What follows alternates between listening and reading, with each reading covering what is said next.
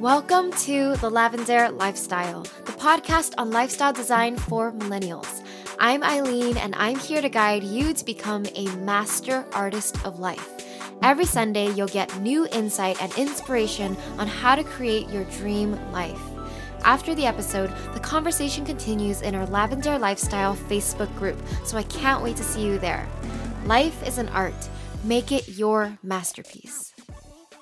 Hi everyone, welcome back to the Lavender Lifestyle. It's Eileen, your host. I'm so excited to share our guest today. Her name is Katie Lee. So Katie Lee is a daily life designer who teaches people how to take control of their time and be successful according to their own definition. In her self-published debut book, The Effortless Everyday, Katie teaches you that everyday life doesn't have to be so hard by showing you how to design the life you actually want to live.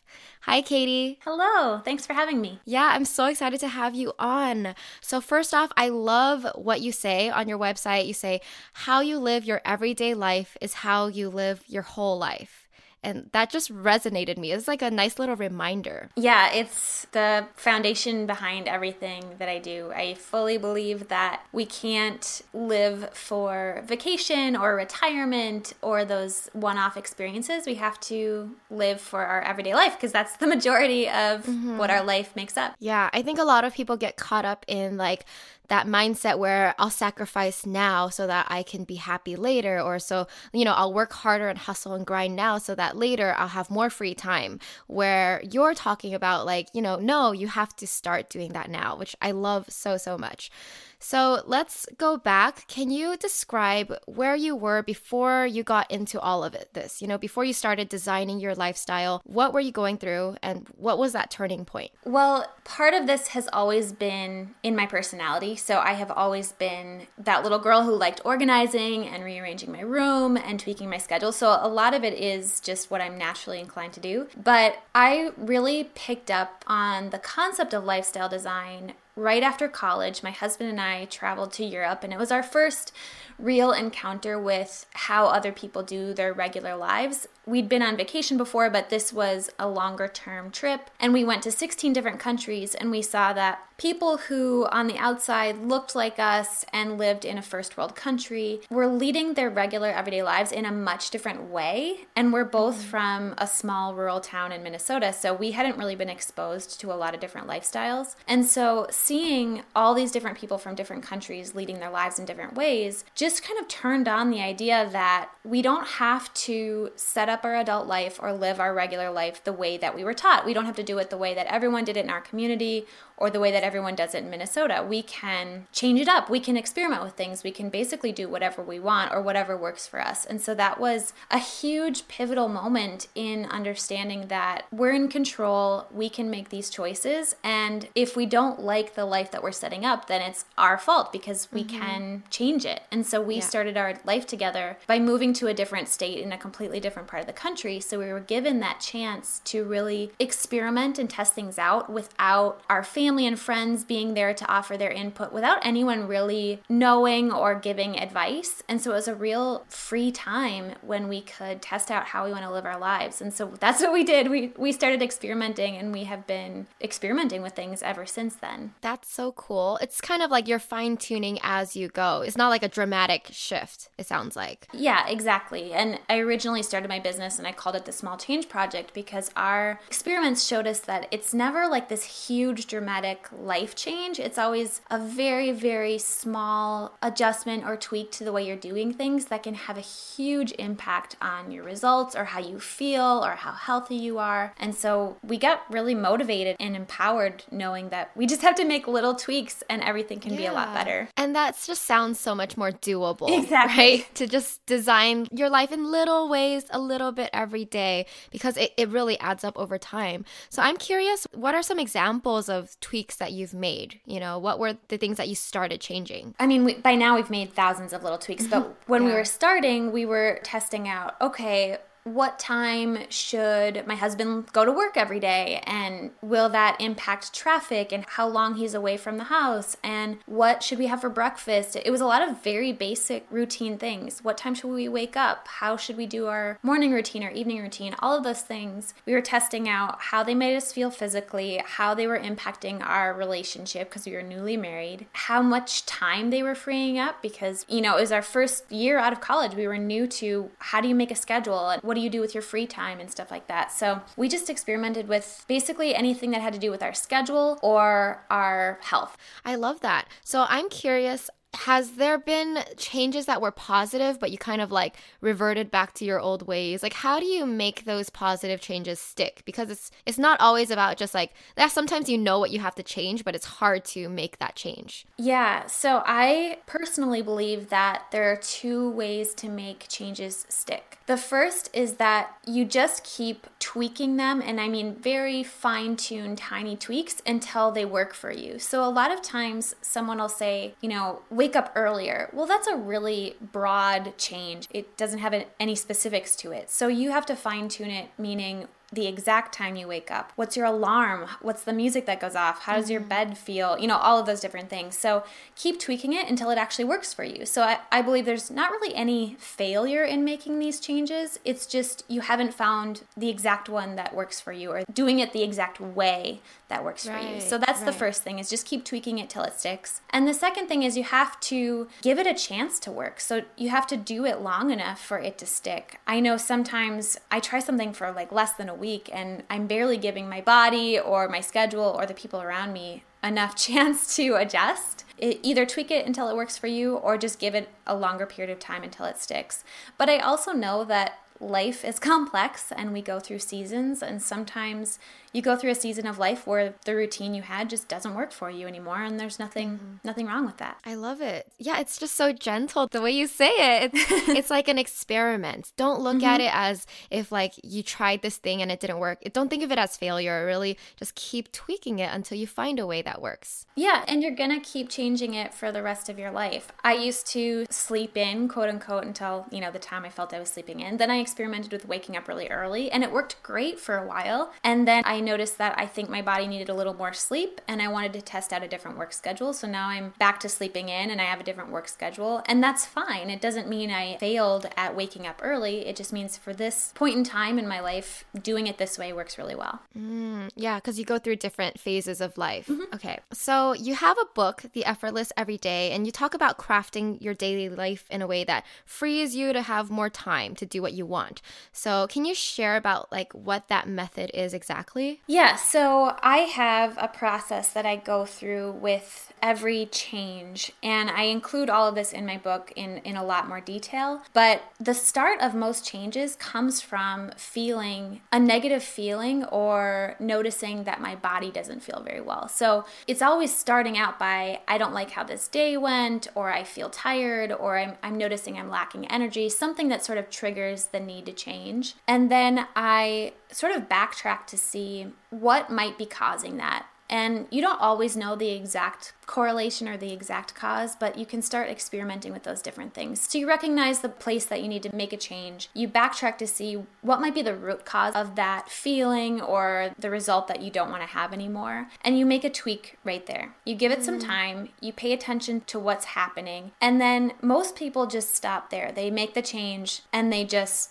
do that. And then they either fall off the wagon or it works for them. But where I really noticed good results is you come back to it and you keep analyzing how it's working for you and you keep tweaking it. So you don't just make a change and leave it at that. In a week, in a month, in 6 months, you reevaluate and you see if you want to keep it, if you want to adjust it, if it just didn't work at all for you. And then you keep going from there. And so that can be little changes to your routine, to your diet, to your communication with your partner, to how you work. All of those things can be put through the same foundational process. Right. And can I ask, how often do you analyze what's working, and how do you analyze? Do you journal? Do you keep track of it on some sort of sheet?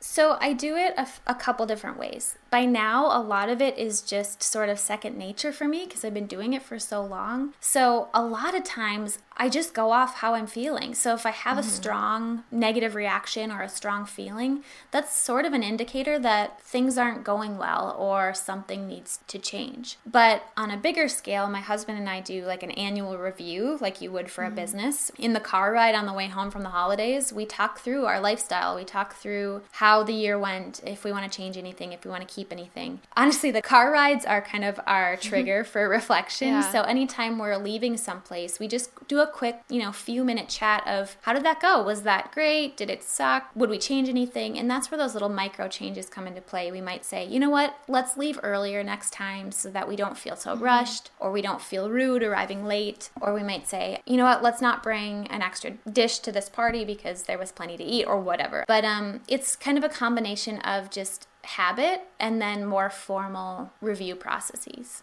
It sounds really simple. I like that you guys work as a team too. I feel like that's a good relationship tip, right? Always communicate and give back like this feedback, right? Like how to improve things. Yeah. I mean, we both want the same goal. We want an easy lifestyle that allows us to do a lot of fun things. So we're both invested in making those changes. Right. I'm just curious, have there been times where your lifestyles or your goals did not fit together, as a couple? Yeah, we're going through that right now. There are some things that we fundamentally agree on, and then there are some details that we don't really agree on. And we're fine with that because we know we're different people. But we also both believe that nothing is permanent, nothing is forever. So if one of us has to compromise right now, it doesn't mean that that's how it's going to end up forever. So if we give an example of we live in a house right now, and if one of us wanted to move into a condo, maybe we'll do that in a year or two. It doesn't mean if we don't decide to do that right now that we're forever giving up on that. So it's just something we take on a case-by-case basis, but we're both open to hearing each other out because we're similar in a lot of ways, but we're also polar opposites in a lot of ways, which is great because we can kind of pull each other closer in from those opposite poles and give new perspectives. So we're always open to hearing the other person's side, and then we just try to make a decision based on the information we have. But yeah, we don't always agree on those lifestyle choices. That's good relationship advice. Okay, so I was browsing your website. I love the current programs you have going on. You have one called Break Free from Busy and another thing called 7-Day Distraction Detox. Both of them, I was like, oh my goodness, I need this.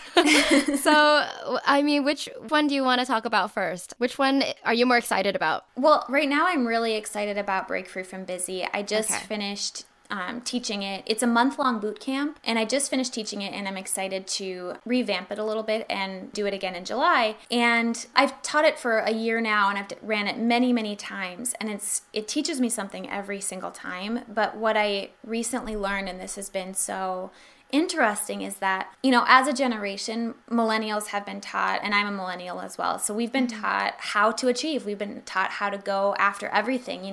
The world is our oyster. We've been taught we can have everything. And so we are chronically busy, but we're also really good at achieving and going after things. And so something I had noticed in my students this time around, and as I reflect, it's happened in most of the rounds, is that many millennial women don't want to give up their busy. They don't want to be busy necessarily, and it sounds attractive to break free from that, but they're nervous or they have resistance over fully giving up that busyness. I think we don't want to fall behind, right? Yeah, that's exactly what happens is we associate busyness with success, with self-worth, with going forward. And so in the opposite, we associate not being busy with stopping our progress, not achieving, not getting what we want, which isn't actually the case, but that's what a lot of people view it as. Yeah, so I can totally relate to that. So what tips do you have for people who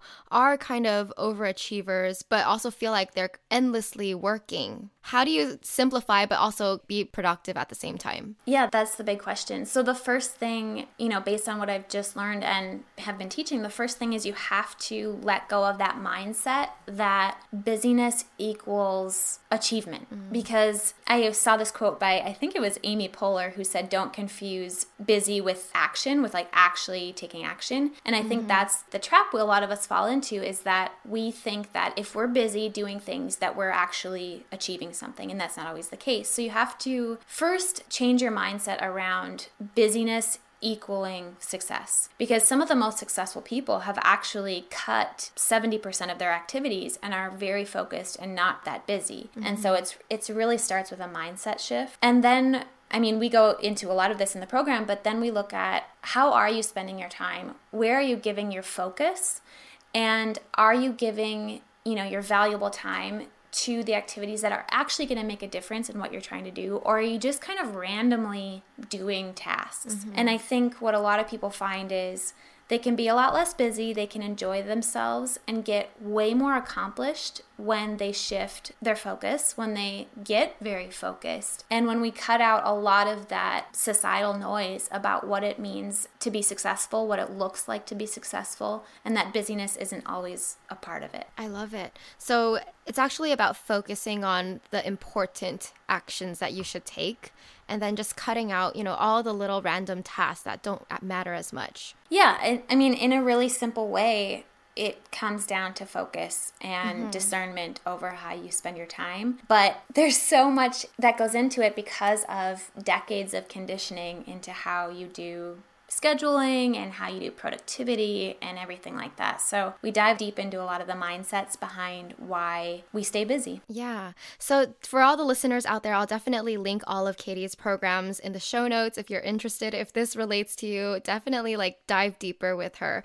So I'm going to move on. I'm curious, what is your stance on morning and evening routines? Because so many people swear by it, but sometimes when you're doing all those things in your morning routine, it can take so long and overwhelm your day. And then sometimes I just feel like I spend too much time meditating, journaling, working out. Then you have to shower, then, all these things. And then it cuts into your work day. What do you think about that? Do you think it's important? People are doing too much? Yeah, I completely agree with what you're feeling about it taking up so much time. And I'm in the self-help world. I am a self-help junkie. And for many years, I've been adopting all of these routines and ideas from so many people. And it was really in the last year that I've been experimenting with just tuning into what I need in the moment, what I need physically, what I need mentally and emotionally, and just what my gut is telling me that I need to do. And obviously, we need some routines and processes to just be efficient and get our work done. But when it comes to the extras, like a morning routine, it can be just as valuable to get extra sleep and to have a completely empty routine where you just wake up and your mind is clear and you start the day, as it could be for somebody else to have meditation and journaling and exercise and all of these things. And so what I've been finding for myself is that I'm really leaning towards listening to what you need and doing what works for you versus adopting, my morning routine or your morning routine or somebody else's morning routine when they live in a different state, have a different number of kids, have a different job.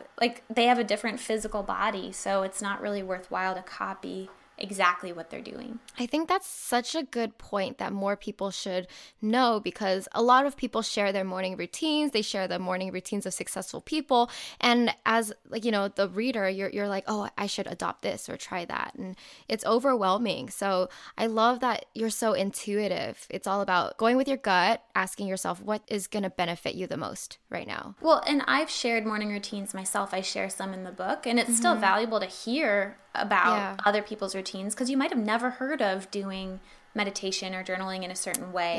And it could be life-changing for you, but you always need to check back in with your personal situation and what will actually work for you. Love it. So lastly, what is one action that all of our listeners can take today to start designing their life? I would say right now, because I see just a systemic problem with busyness and distraction, if you want to feel like you have changed up how you do your day, take one task and just give it 100% focus, even if it's for 5 minutes or an hour, and just watch what happens. And that means close your door, turn off your phone, close your tabs, all of those things, and just do one thing until it's done, and just see how fast you can get it done, how fun it was, how easy it was, because that's going to be really motivating to keep cutting out those distractions in the future. Yes. I'm all about cutting distractions right now. I'm trying to like stop going on social media in the morning, all of that stuff. So definitely try that. So Katie, thank you so much. Where can our listeners find you online? I am Hey Katie Lee pretty much everywhere. So just heykatielee.com and then Hey Katie Lee on social media. Great. So everyone check out Katie Lee for all lifestyle design. She's amazing, very inspiring. Definitely check out those courses and programs that we mentioned earlier. Thank you so much, Katie. I love this interview. I definitely am inspired to fine-tune my life a little more. Oh, thank you so much. It was my pleasure to chat with you today.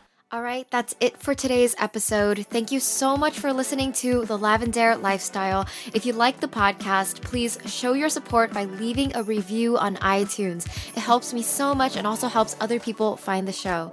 You can also catch me on YouTube and Instagram at Lavendaire, where I have even more content for the artist of life. All right, love you all. Bye.